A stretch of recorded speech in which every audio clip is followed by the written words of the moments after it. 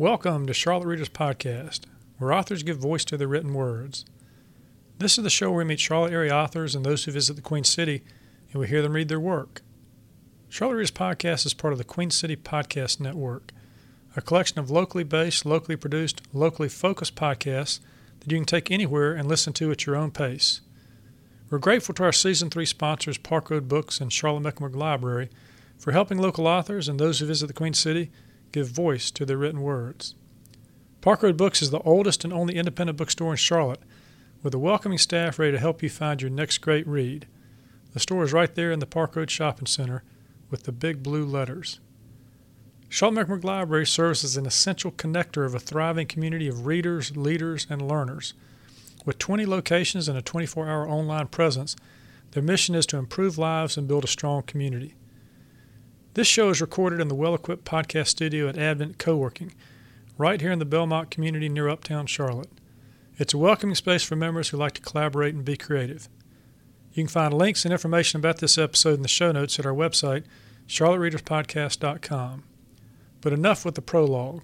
Let's get to the stories. I'm your host, Landis Wade. Thank you for listening.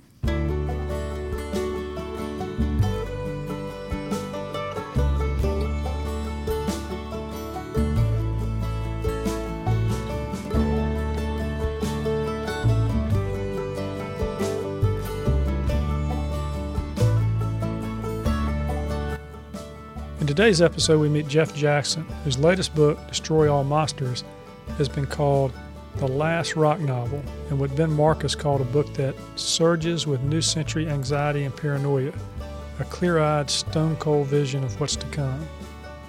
The book deals with an epidemic of violence sweeping the country where small punk rock bands are their targets. It's a literary mystery with music at the core, and fittingly, it has a side A and a side B. You actually have to flip the book over to read an alternative track of the same story.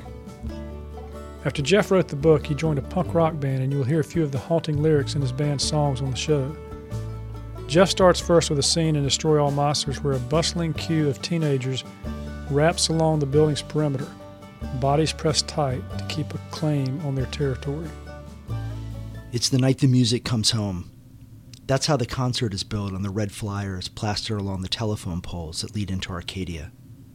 The notices accompany cars through the few blocks of dive bars, all-night diners, and ethnic restaurants that constitute the ragged downtown. Drivers cruise the streets in search of parking spaces, gliding past ticket holders streaming toward the show, and the onlookers loitering under streetlights. Normally people come here to make the most of their hours away from jobs at the wheelchair factory, the tire warehouses, and construction gigs. But this crowd has flocked here for the homecoming show of a local band whose songs have gone viral. Their attention is riveted on the theater, its facade lit up like a beacon.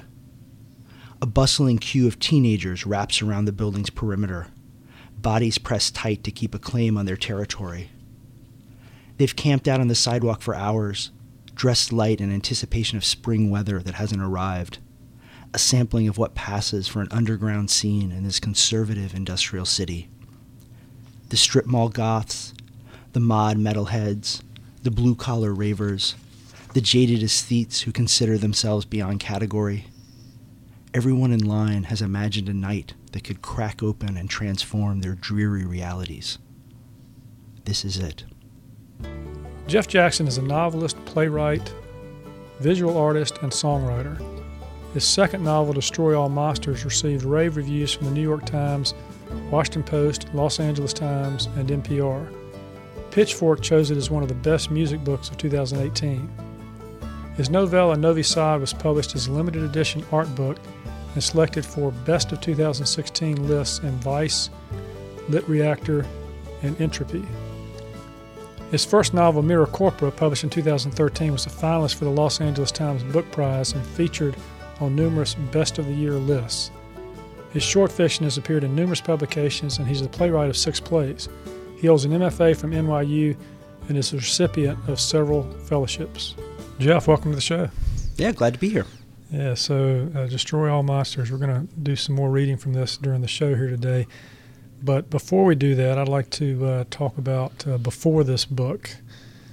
You were living in New York City, right? Yeah, I lived in New York for 12 or 13 years. Yeah, and went to NYU for your MFA. Yep, that's right. So how did you get from New York City to Charlotte? And I guess you call Charlotte home now? I call Charlotte home. I've been here about 12 years now in Charlotte, too. So Charlotte's definitely home. What's the difference in the writing life in New York and the writing life in Charlotte? Well, the writing life in Charlotte, I have a lot more time for it. Okay. One of the reasons for leaving New York was, even though I love the city and I love living there, it was so expensive and there was so much hustling that needed to be done to pay the bills that there was just very little time for my own writing. And I really reached this point where I felt like I could be a writer or I could be a New Yorker, and I couldn't be both.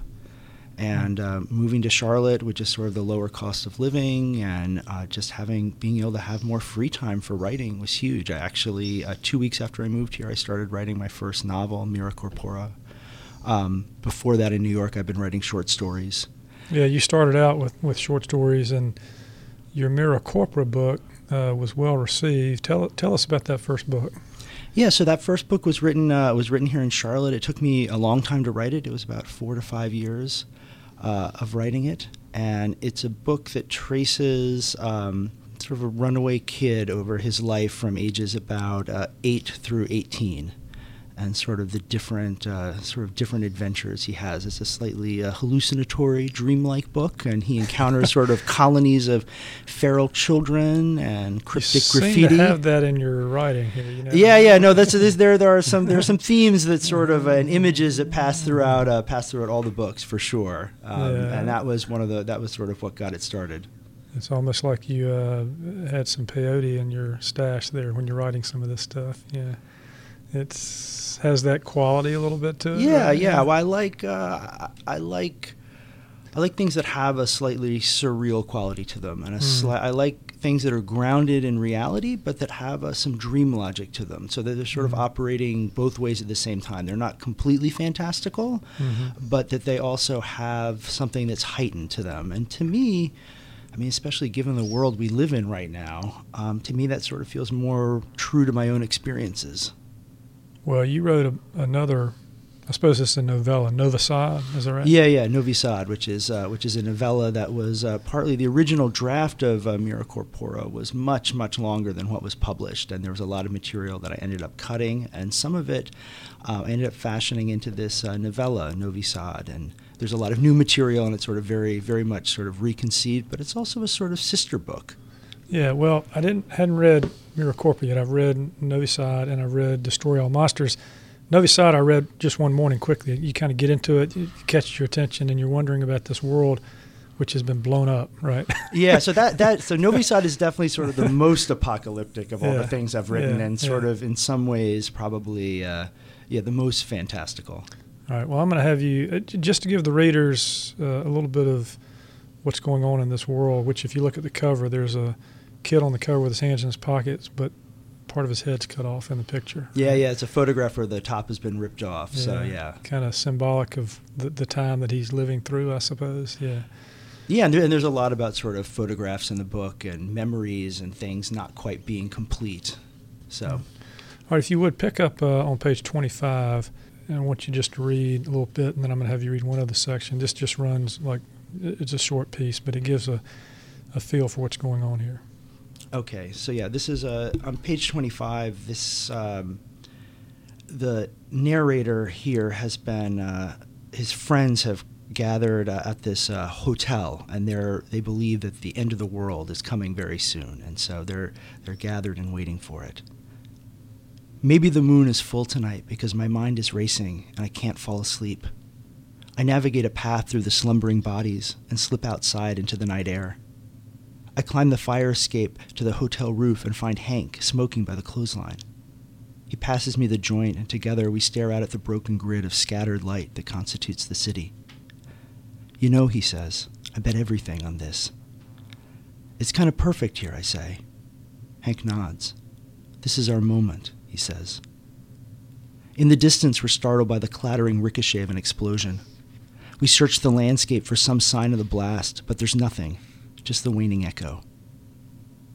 What if it's not the end? I ask. The sound must have shook something loose inside me because I wasn't expecting these words to rise to the surface. Hank stubs out the joint on the metal railing and tosses it over the side.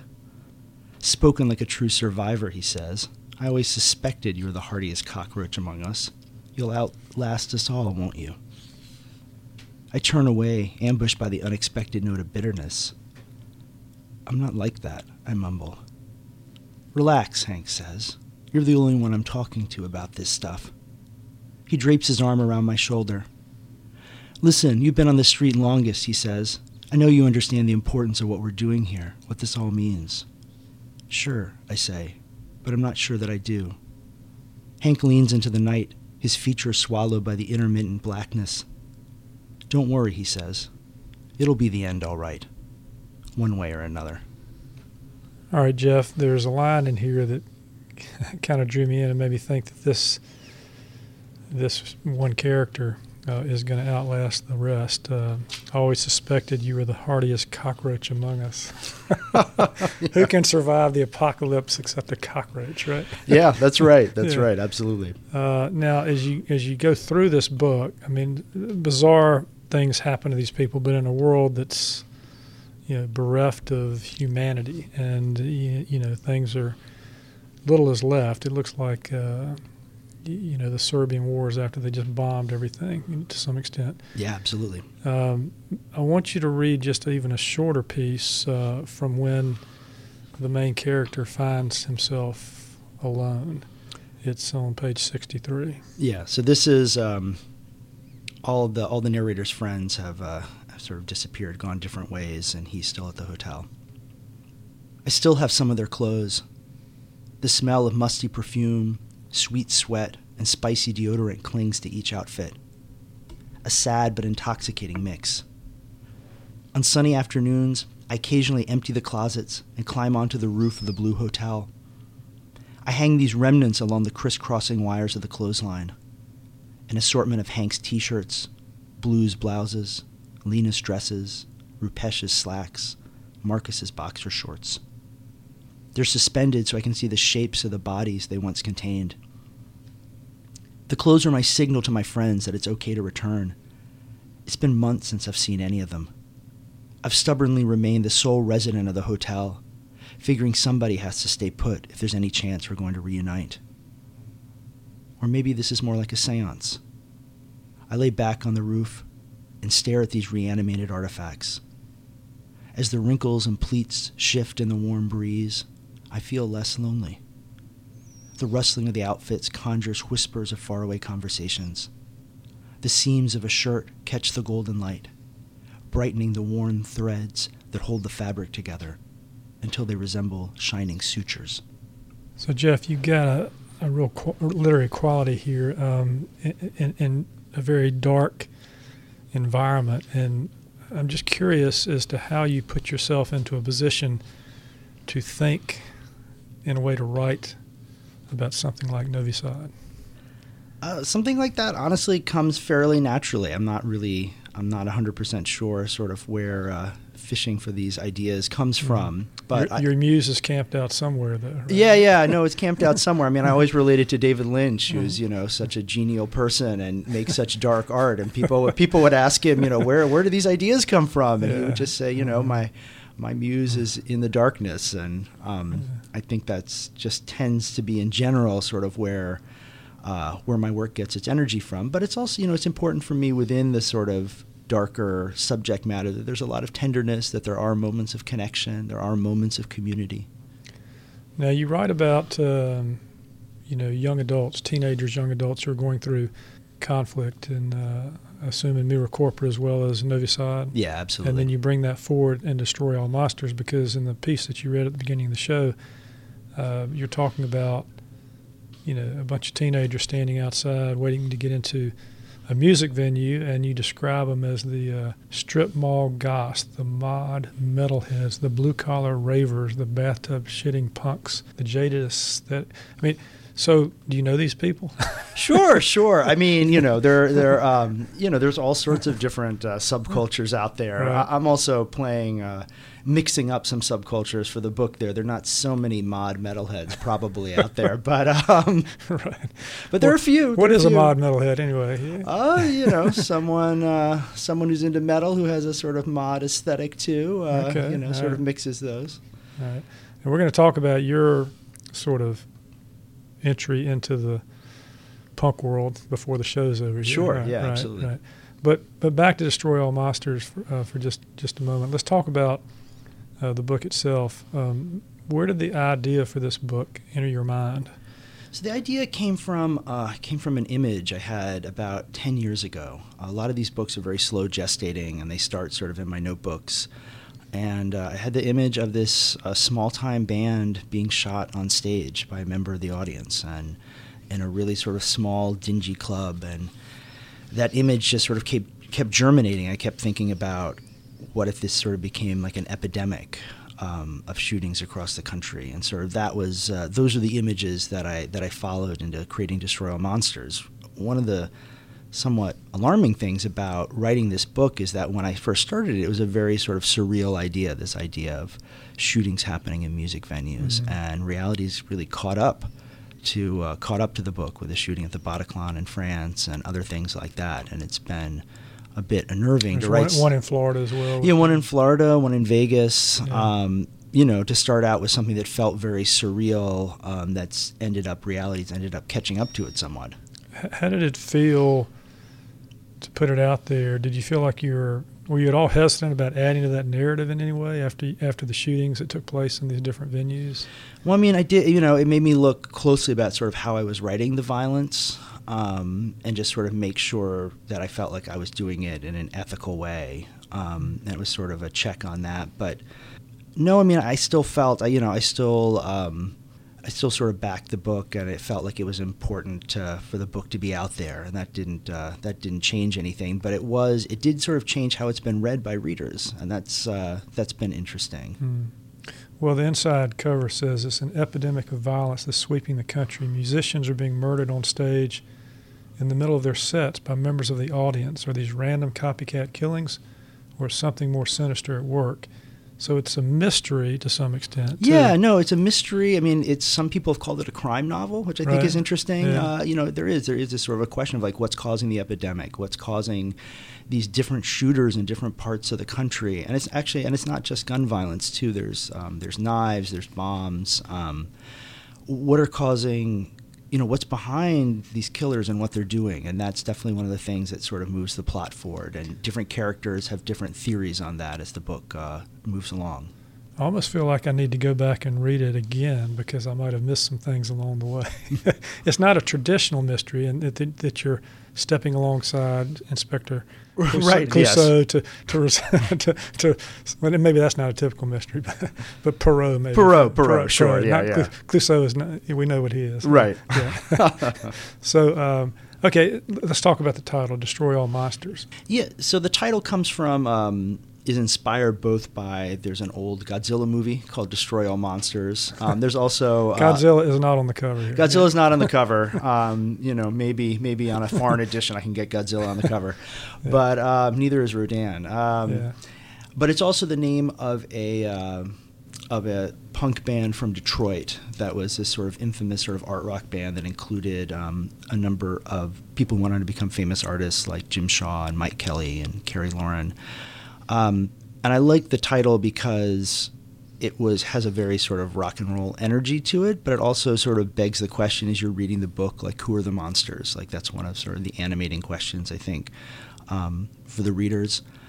Sort of like the Detroit rock band, that band had a very sort of pulpy exterior to what they were doing, but it was also sort of there's something very sort of fine art beneath it, and sort of similar to this book, like it has a real sort of hopefully propulsive plot and a little bit of a pulpy sort of crime mystery story, but there's also like a lot of literary quality sort of beneath the surface too. Yeah, and I'm looking at the cover art here. Did you have a part in that? We've got a picture here of it could be, a young woman or a young man. The hair standing up, short crop, a little bit, earring, a gun point. Well, I don't know. I see the fingernails now, so maybe it is a woman. Yeah, it's a young woman. I had to look for a second. Yeah. No, it's a young woman. I'm not sure. It could have been. I mean, a guy could paint his fingernails too, right? No, that's true. That's true. The publisher had most of the control over the cover. I did ask if they would make it a young woman because a young woman is the main character in the story, right. and so Zini. Zini. So that was important to me that sort of that she be represented, or some figure that would suggest her presence beyond the cover. But yeah, it was important to me also that the A side and the B side, because the book has two sides, like an old vinyl single or cassette. I was getting to that. The unconventional look here. I so thought the two covers relate to each other too. Yeah. So I was going to flip it over. Yeah. I've got to flip it over here. It's not just part A and part B in the book as you're reading. You've got to turn the book over to see. And on the back side, and I'm just noticing this, you see a female from the back, a woman from the back, and the gun is smoking now. Right? Yeah, right. Right. So we've had a lot of killings on side A, so now we're going to explore sort of a different reality on side B. Yeah. I mean, I wanted also it to sort of suggest that side A, like that. Ideally, you should read side A first and then read side B. And so side A is sort of like before, and side B suggests an after, and sort of also hopefully gives like a little clue to the reader that like start with side A. No, we shouldn't read it in reverse to find the secret meaning, should we? Like no, I mean you can't. It's designed in Revolution. No, it's it is. The book is designed so that it should work from either direction. If you read it from either side you read it from, you'll find a surprise on the flip side. But I think it definitely works best if you read it from side A and side B.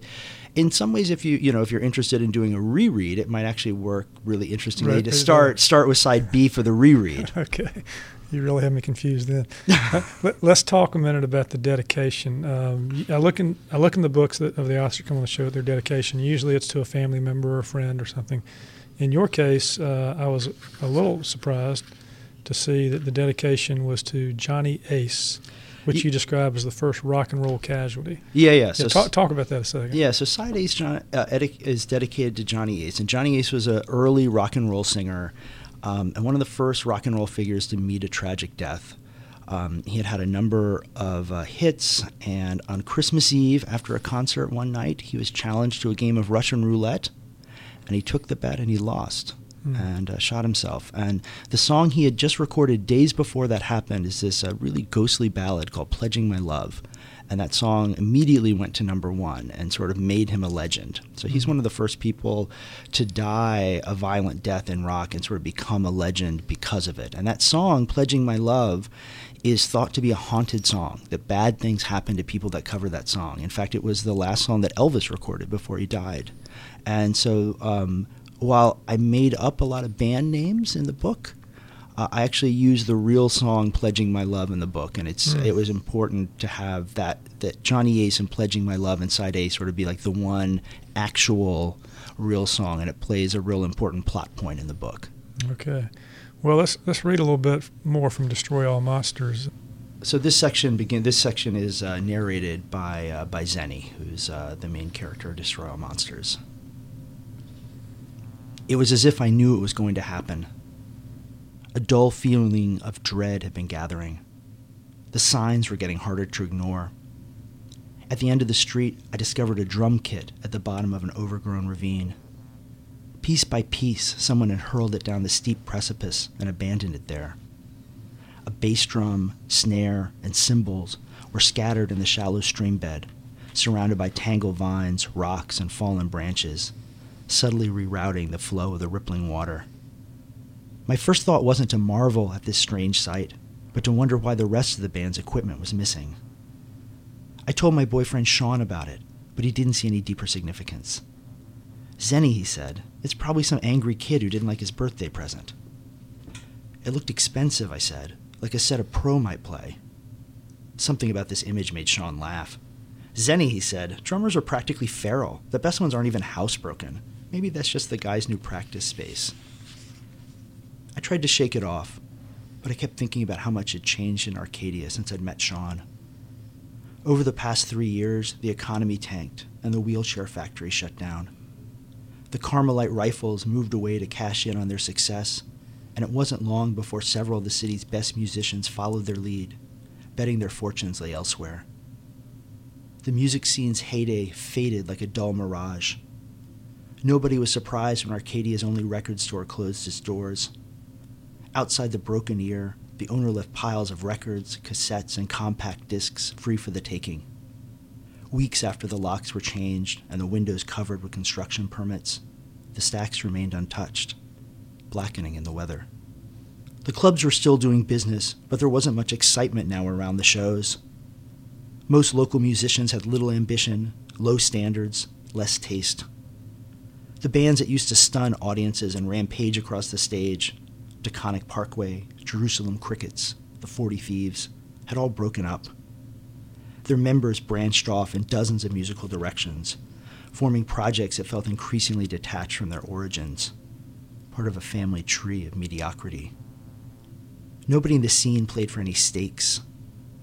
People still came together in the night to get drunk and share gossip and hook up, but the songs meant less and less. I was collecting more music than ever on my computer, but I rarely listened to it. I realized I was getting more pleasure from amassing the files than actually playing them. I'd spend hours obsessively accumulating an artist's entire discography, then promptly forget about it for months. Whenever I managed to spin my newly acquired songs, they rarely came across as more than modest diversions. It was hard to make myself believe any of it mattered. More troubling, even my favorite music was barely able to hold me in its sway. One afternoon, I carried my hard drive full of songs through the street to the ravine. I let the plastic device drop and watched it careen down the weed-choked embankment and crash into the creek below.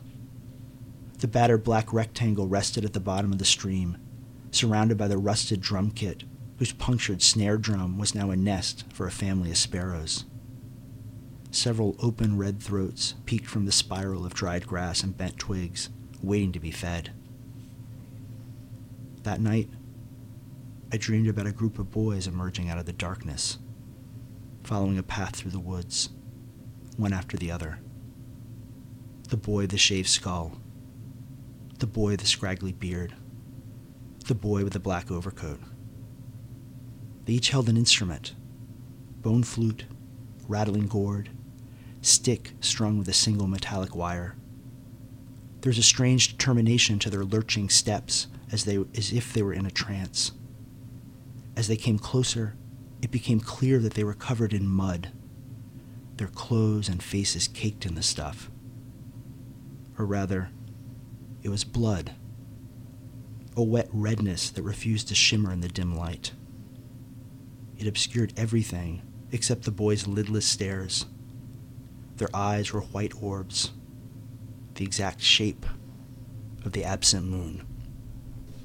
Jeff, that's a good example of the dream sequencing that you do in the book, and I think you're bringing out something here that actually kind of carries through the book a little bit when we get into these different music venues and there's some uncertainty about what's going to happen, and you're looking at the faces of all the people that are there as if they know something's going to happen, but they're drawn to it anyway, right? Yeah, absolutely. Yeah.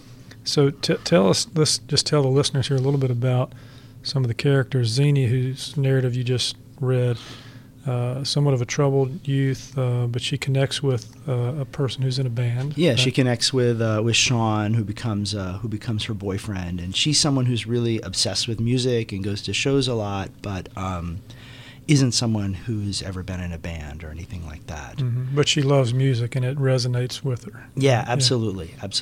And then you have another character which survives to side B, right? Yeah. So there's also Zenny and Sean, her boyfriend. There's also Florian, who was Sean's best friend growing up, and he and Sean had been in bands for a long time together, and they've sort of gone their own separate ways, and now they're in separate bands. And then there's also Eddie, who's sort of the unofficial manager of Florian's band, and he's someone who becomes involved with Zenny sort of down the line.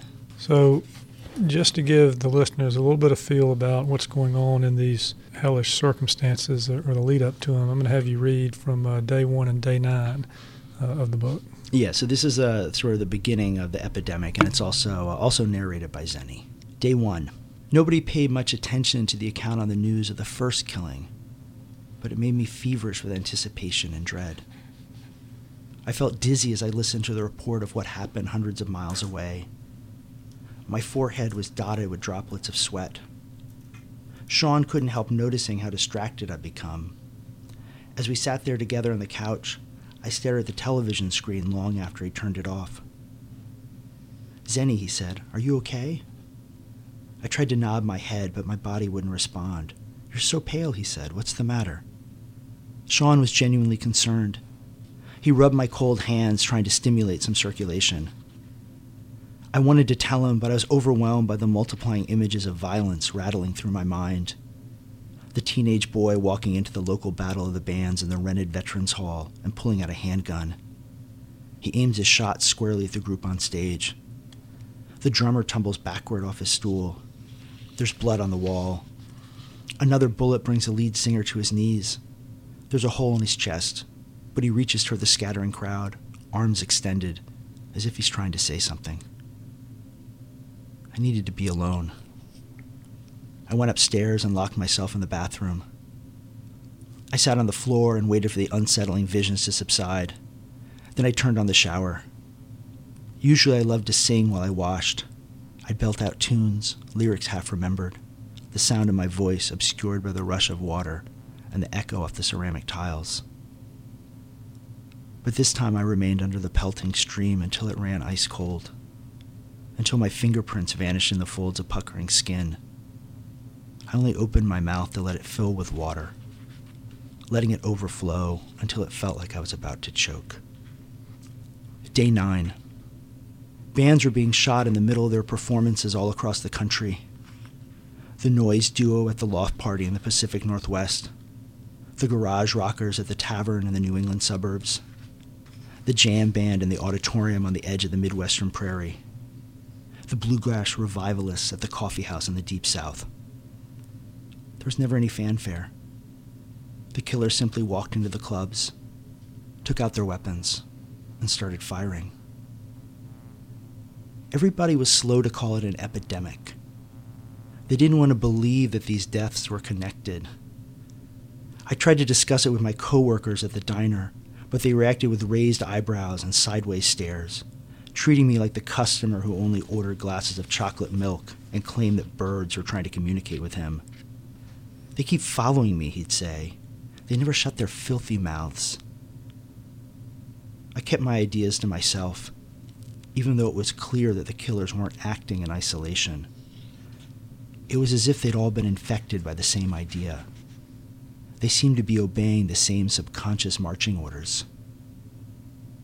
Somehow I knew each act of violence was a prelude to another. The night before each new shooting, I'd find myself closing the curtains throughout the house and pacing figure eights in the bedroom carpet without understanding why. These events seemed like something plucked from my most disturbing daydreams. Whenever I thought about the bodies of the dead musicians, my mind went blank. Was there some kind of message? I blew the dust off my old tarot deck. I laid a black cloth on the kitchen table, cut the cards, and arranged them. Each arcanum was illustrated with lurid Gothic lines. No matter how many times I shuffled them, I was always confronted by the catastrophic image of the tower.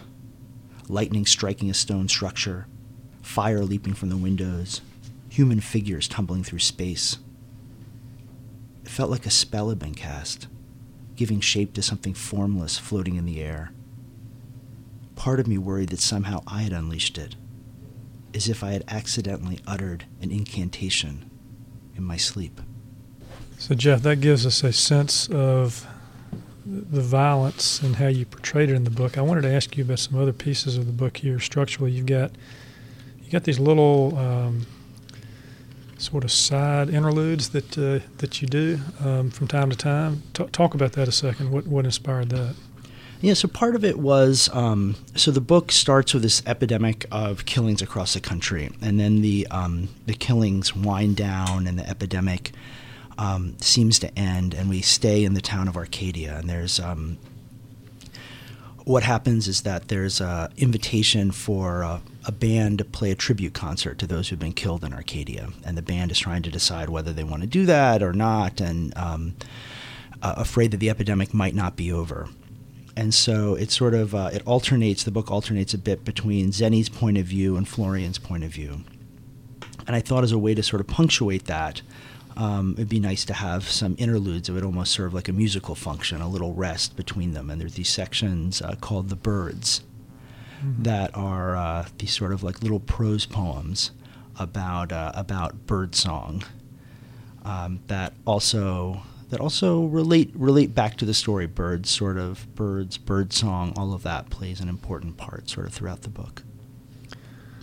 All right. Well, when we come back, we're going to talk a little bit about the dream sequence on side B. We're going to find out how Jeff joined the band and hear a little bit of his music. And then we're going to get some of Jeff's writing advice, although you might find a bit of humor in what he has to say. Oh, and also the author-to-author segment. So stay with us, and we'll be right back. Hey, listeners, I've got some news about the podcast and some events that are happening this month. Would you like to attend a unique book event at Park Road Books? I'd like to watch a live production of this literary podcast. Would you like to hear Martin Clark, an author who's been praised by Entertainment Weekly as our best legal thriller writer, read and discuss his new book, The Substitution Order? You can do all three beginning at 7 p.m. on Wednesday, July 17th at Park Road Books, in a live production of Charlotte Readers Podcast. We've also got another live event that will be held at the Charlotte Museum of History on Saturday afternoon, July 27th at 3 p.m. Scott Hewler is the author. He's written 7 books of nonfiction on everything from the death penalty to bikini waxing, from NASCAR racing to the stealth bomber, for such newspapers as the New York Times, the Washington Post, the Philadelphia Inquirer, and the Los Angeles Times, and a number of magazines as well. Come watch this podcast and learn about Hewler's journey, where he traveled by foot and canoe along the same route taken by John Lawson in 1700 to explore the Carolinas. The book is the chronicle of Hewler's unlikely voyage, revealing what it's like to rediscover your own home. So if you like legal thrillers, join us on July 17th at 7 p.m. at Park Road Books. The book, The Substitution Order, is both wise and ingenious, and it's a wildly entertaining novel that will keep you guessing and rooting for the hero until the very last page. And if you like history, and if you like learning about what it's like to recreate a journey hundreds of years later, come out to the Charlotte Museum of History and hear Scott Hewler talk about his book and the journey that helped chart the Carolinas in the 1700s. If you like both, come on out. I'd love to see you. Charlotte Readers Podcast is a member of the Queen City Podcast Network, powered by OrthoCarolina. For more information, go to queencitypodcastnetwork.com. All right, we're back with Jeff Jackson, author of Destroy All Monsters. Jeff, we were talking about Side A and Side B, a very unconventional way to read a book, but fun, because it's like a seventh inning stretch, right? You get up, you turn the book over, and you start on the backside.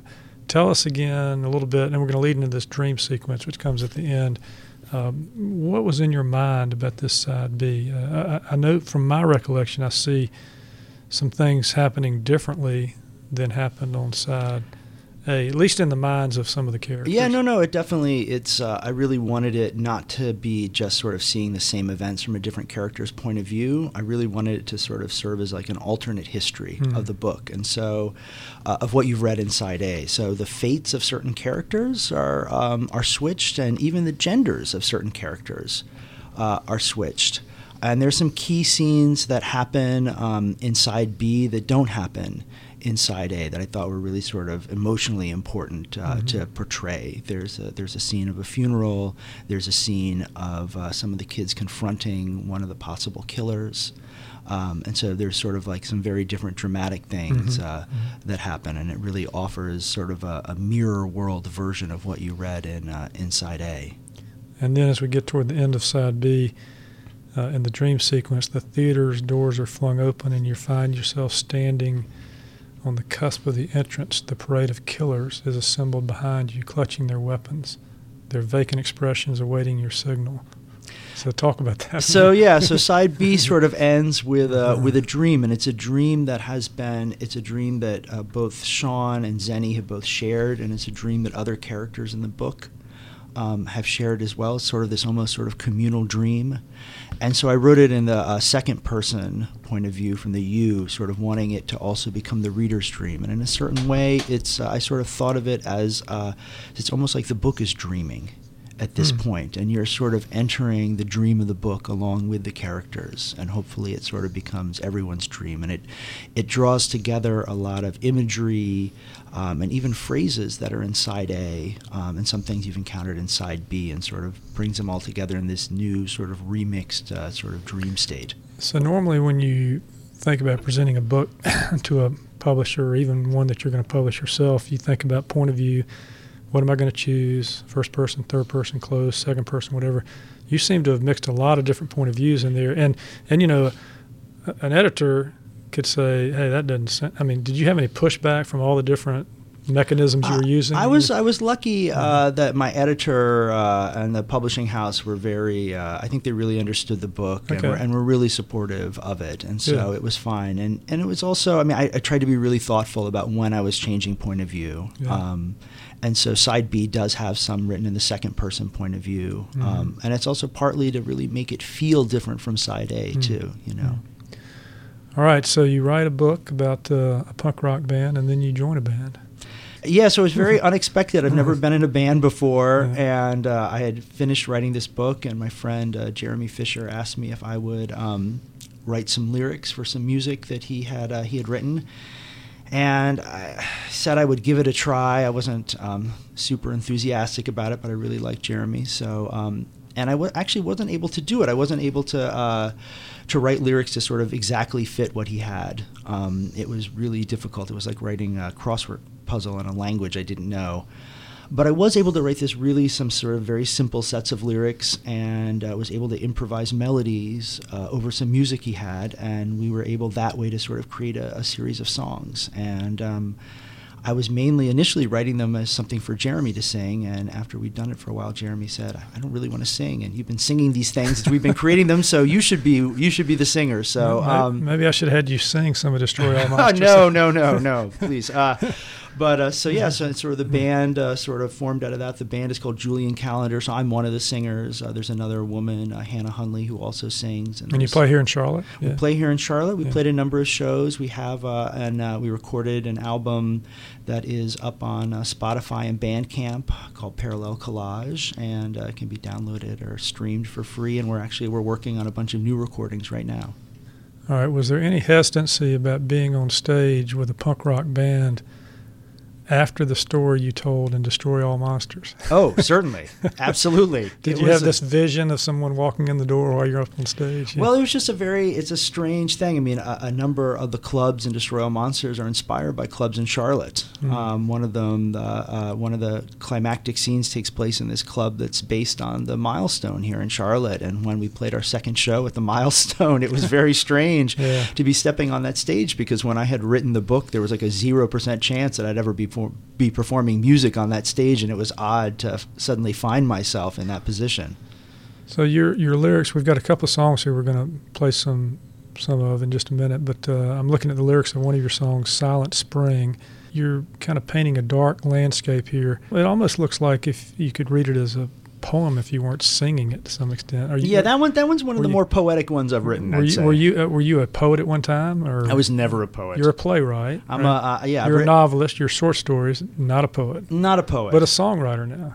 Yeah. Well, I think songwriting is actually closer to theater, because what really matters is how it sounds aloud, and it's not about how it works on the page. And so I think my theater experience of sort of understanding what lines work coming out of actors' mouths has been really helpful for writing song lyrics. I mean, it almost sounds like Zenny could be the part of this particular song, there's a love that's shared and a love that's lost between the sharpest razor and the slenderest wrist.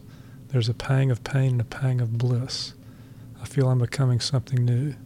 Silent Spring. I mean, Yeah. No, there's definitely some of you could a little Zany in there. Maybe, you could see her personality in there for sure. Sort of, right. especially in that verse. Yeah. Okay. Tell us about The Road, because we're going to play that in just a minute.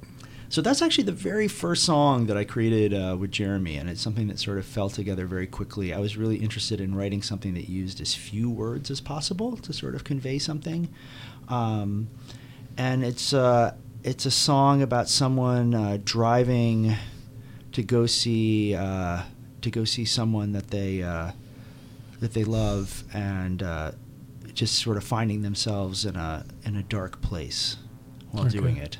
Both literally and metaphorically. Let's play a little bit of that.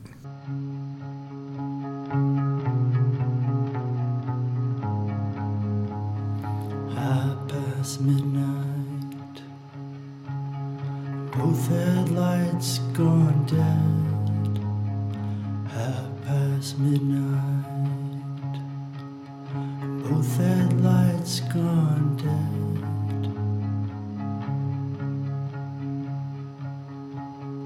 I'm driving,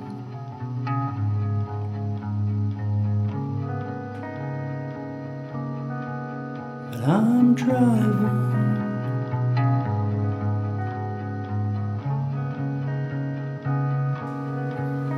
but I'm driving anyway. This road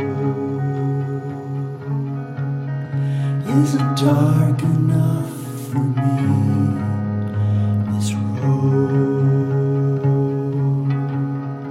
Isn't dark enough for me. This road isn't dark enough for me. This road that leads me to you. This road that leads me to you. So, Jeff, there aren't too many lyrics in this particular song, right? No, it's very spare. Half past midnight and both headlights gone dead, but I'm driving anyway. The road isn't dark enough for me. And then you repeat that refrain, right? Yeah. And the road that leads me to you. What were you thinking about when you wrote this? I was thinking about I had been actually driving and seen someone at night driving with both their headlights out, thinking like it's a rather alarming image. But so maybe the DMV could use this as a public service announcement. But an interesting one. But I like the idea of being desperate to see someone and driving under those conditions, and this idea that it's dark, but even that darkness isn't enough. That's sort of like maybe you're going to see someone or do something that you shouldn't be doing, but you're sort of like you're embracing that darkness, and you're, instead of being afraid of it, you're actually wanting more of it. All right, tell us about Lithuania. We'll play a little bit of that. So Lithuania was inspired by some friends and some friends' parents, this sort of idea of leaving your home country and coming to another place, and having been in that new place for so long that that sort of your culture and your language that you originally came from starts to feel foreign to you, and starts to feel almost inaccessible to you.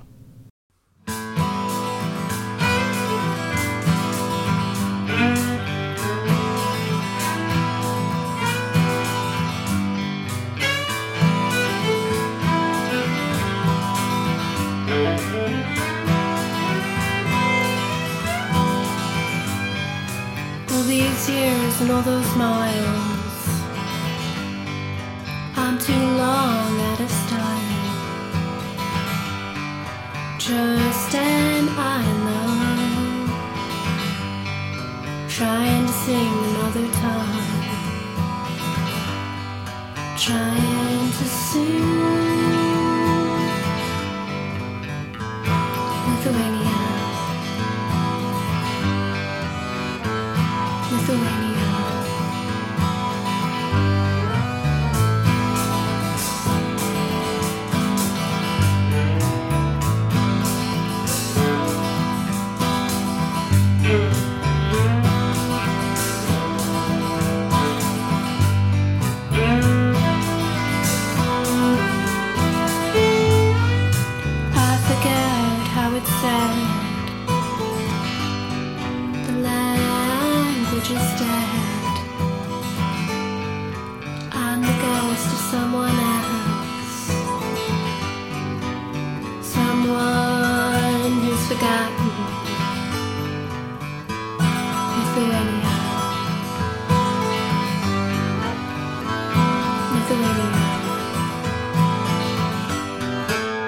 Single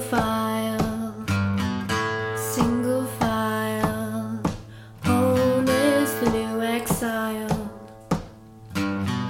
Single file, home is the new exile. Home is the new exile. Okay, having just heard that song, Jeff, you've got this refrain in here, single file, home is the new exile. Talk about that. Well, I think that, to me, that's sort of related to this idea of, your new home and immigrating from someplace and feeling like you're in exile, but also to the idea of, I think, so much of what's happened in this country where suddenly you start to feel like the country that you thought you knew has changed around you so much that you feel like you're in exile in your own place that felt like home. Now, do you have any desire to go back to New York, or are you comfortable being here in Charlotte now? I do miss New York at times, for sure. But so short trips are fine. Yeah. The nice thing about doing theater up in New York is I've been able to go up for a few weeks at a time and get my New York fix and then come back here. All right. Well, now we're going to do something, Jeff, we call the author to author segment. We have a couple of authors from previous seasons who have a few questions I'm going to throw at you. Great. Paul Krzeja, short story writer and a poet, has won several awards with his writing. He has a couple of questions here. He says, the places we live can affect our writing in profound ways. How have the places you've lived shaped your writing? Yeah, I think sort of the different landscapes I've lived in have definitely had a really profound impact on my writing. When I lived in New York, one of the places I lived was in Dumbo, in this Vinegar Hill area, which was really this area that was really run down and full of rotting cobblestone streets and abandoned factories and things like that. And it was just really actually like an incredibly beautiful place. And I know that has seeped into my writing. Mm-hmm. I grew up in Aruba, which is a really sort of desert sort of landscape of an island apart from the beaches, and I know that landscape has a lot to do with, has sort of seeped into my writing as well. A lot of my extended family comes from Appalachia and comes from the mountains, so I know that sort of the woods and the mountains have also played an important part in my writing. You had a scene in the woods in Destroy All Monsters. Right, yeah. There are two scenes in the woods in Destroy All Monsters, for sure, yeah. So I know that's had a powerful pull on my imagination. Yeah. Paul also asks, is there a particular author or authors that have most influenced your style? I mean, there's a couple. One would be Don DeLillo. I really love the way that he writes sentences, and just sort of the way he's able to take things that are happening in current events and twist them into stories that feel somewhat timeless. The writer Dennis Cooper is another big influence, just the way he really compresses his prose and the way he's able to make simple sentences, make them profound. Like he's able to get a lot of meaning out of very sort of seemingly simple phrases from the way he puts them together. And there's this Hungarian writer, this woman, Agota Christoph, and the way she structures her books has been real influential on me, particularly for Destroy All Monsters.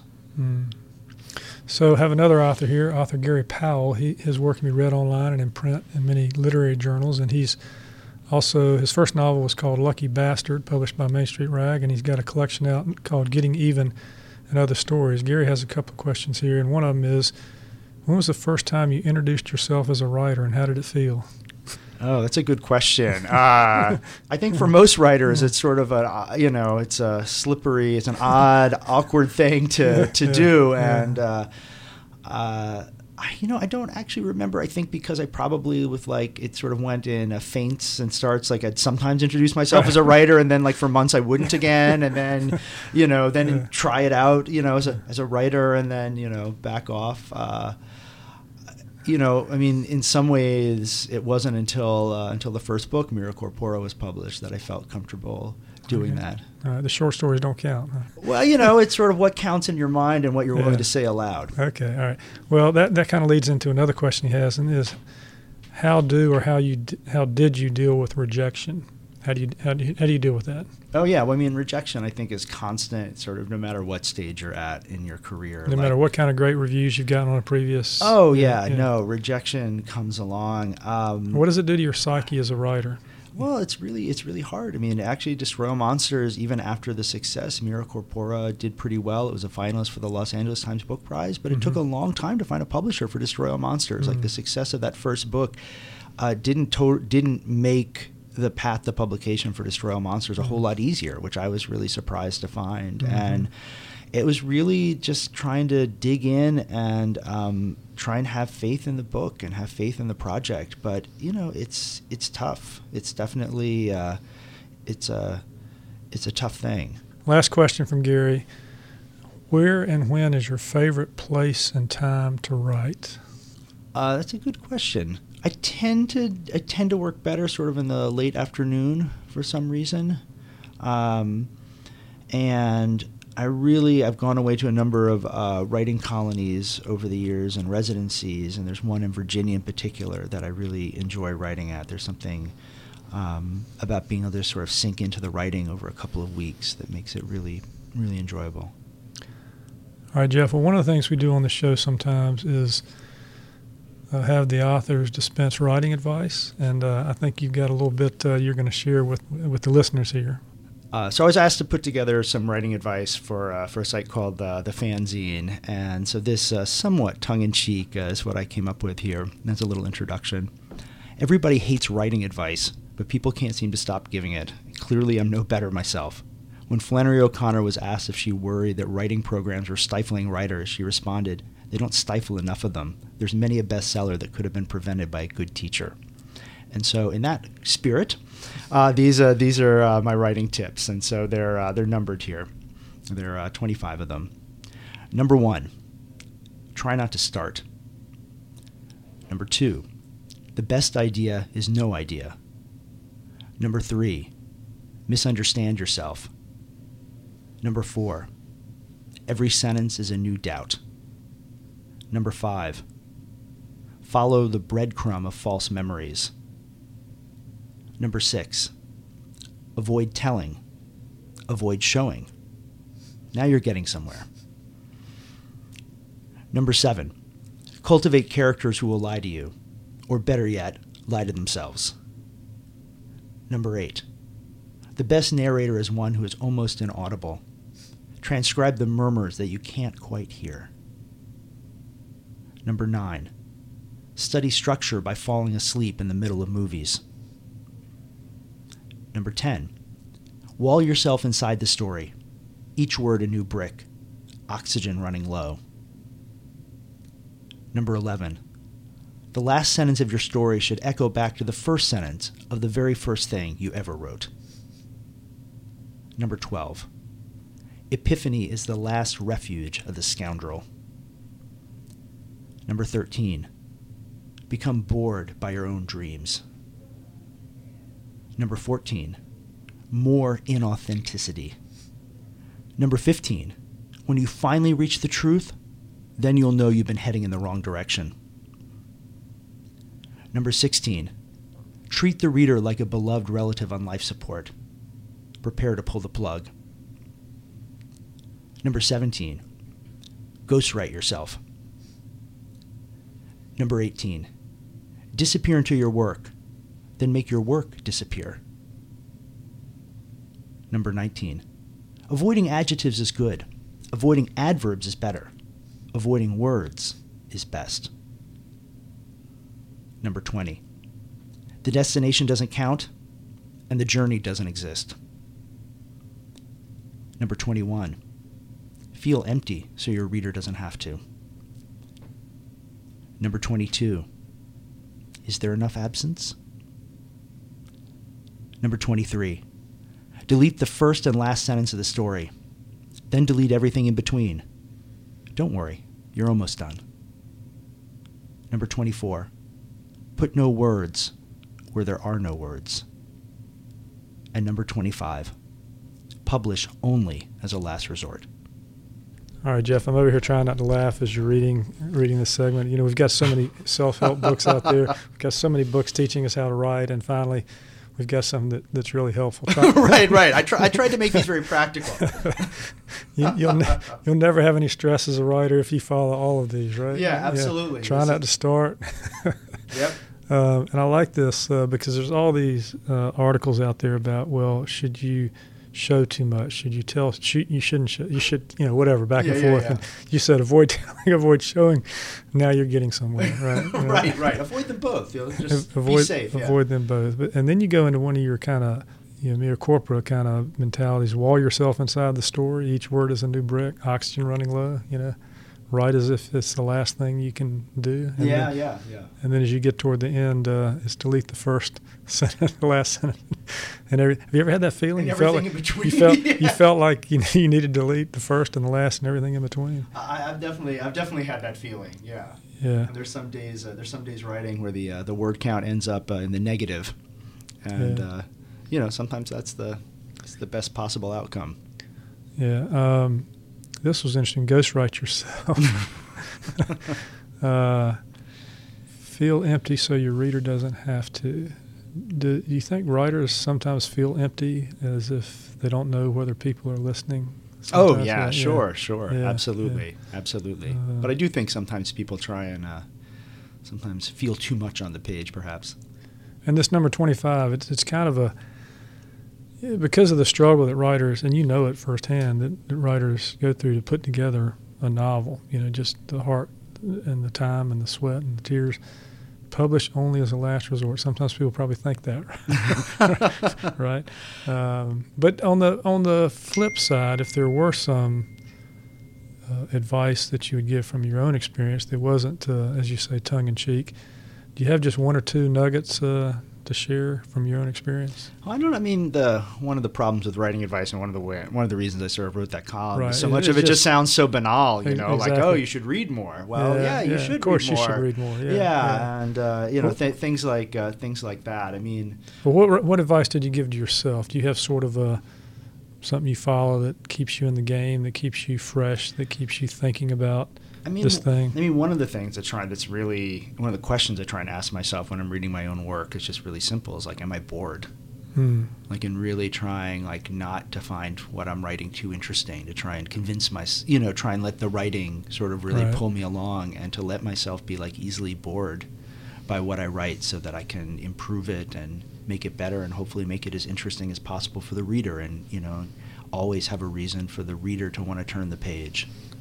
Or flip the book over. Or flip the book over and upside down and read the second, exactly. read the other side of it. Yeah. Well, Jeff, your writing is anything but boring. It's engaging. It pulls you in, and you have a great literary quality to your work. Tell us where we can find your books. So, Destroy All Monsters can be found at Park Road Books and at Amazon, Barnes & Noble, any place books are sold. Same thing with my first book, Mira Corpora. The novella Novi Sad is actually only available through the publisher, who's a publisher called Kitty Punk. So if you put in Novi Sad and Jeff Jackson, it'll come up, and you order it directly from his site. from the Kitty Punk website. And he's actually based in France, but he ships overseas and he takes PayPal and credit cards and all that sort of stuff. So you make it harder to get so people really want it. Yeah, it's a little bit more of an art object. Yeah. It's printed on blue paper, and it features some original artwork by the artist Michael Salerno. So it is, and it's a limited edition too. So if you're interested, it is a little bit harder to get, but for those who want it, it's accessible. And you have a website? Yeah, I have a website called deathofliterature.com. You're just a optimistic, happy guy here. Right? I am. Well, I was very unoptimistic about how many Jeff Jacksons have already claimed website domains. It's really like you'd have to be Jeff unbelievable. Jackson 145. Yeah, .edu. I mean, it's just sort of insane. So I would have been happy to be JeffJacksonWriter.com or something like that, but just about every permutation of my name has been taken. Well, now a lot of times writers don't like to talk about what they're working on now, but you're kind of still in the middle of promoting Destroy All Monsters. But do you have some ideas of? Yeah, I am working on something new. I have about in draft about 80 pages of something new, okay. And it's a bit different from Destroy All Monsters and what came before it. Not totally, but always pressing the envelope, right? Yeah, the edges. Just trying to keep myself interested and sort of see where things are leading. And each book sort of has different demands, different things that it seems to need from me. So. Now, where can people listen to your band? So Julian Calendar, our record can be found on Bandcamp and can also be found on Spotify. And we're sort of on a little hiatus right now for recording, but starting in May and June, we'll be playing around Charlotte at clubs like Snug Harbor and the Milestone and Petra's and places like that. All right, well, by the time this episode comes out in May or June, they'll hear that and know where to go. Right? All right, perfect. Hey, Jeff, thanks a lot for spending time with us today. Oh, it's been my pleasure. Thanks so much. Well, that's it for today. Another fine author giving voice to the written words. In next week's episode, we meet Greg Gerald, pastor, community activist, saxophonist, and author of A Riff of Love, a melodic true story of his life in Enderley Park, a Charlotte community misunderstood and often ignored by the movers and shakers in the Queen City. It's not a book to be taken lightly, nor one that a white person can read without becoming a bit uncomfortable at times. And Greg pushes us in a good way to see race and poverty in ways that we weren't taught, and he invites every one of us to walk the streets of his neighborhood with new eyes. If you liked our show, please tell your friends, and please leave a review on Apple Podcast. Reviews are like the gasoline that drive traffic to the podcast. You can subscribe to the podcast, which is free, on Apple Podcast or wherever you like to get your podcast. Our social media links, if you're into that sort of thing, are at our website, charlottereaderpodcast.com. If you have feedback or an idea for an author to be on the show, you can email us at our contact page on the website. And authors are welcome to submit to be on the show on the author page. If you sign up for our email list at our website, thank you for that. We will give you a free ebook, a work of fiction written by your host. And by the way, if you do sign up for our email list, we promise not to spam you. That takes way too much time. We'll just send you periodic updates about the show. Please don't forget our sponsors, Park Road Books and Charlotte Mecklenburg Library. Links to our fine sponsors and the resources are on the webpage and in the show notes. You can find out more about us and our sister shows at QueenCityPodcastNetwork.com. Until next week, I'm Landis Wade for Charlotte Readers Podcast.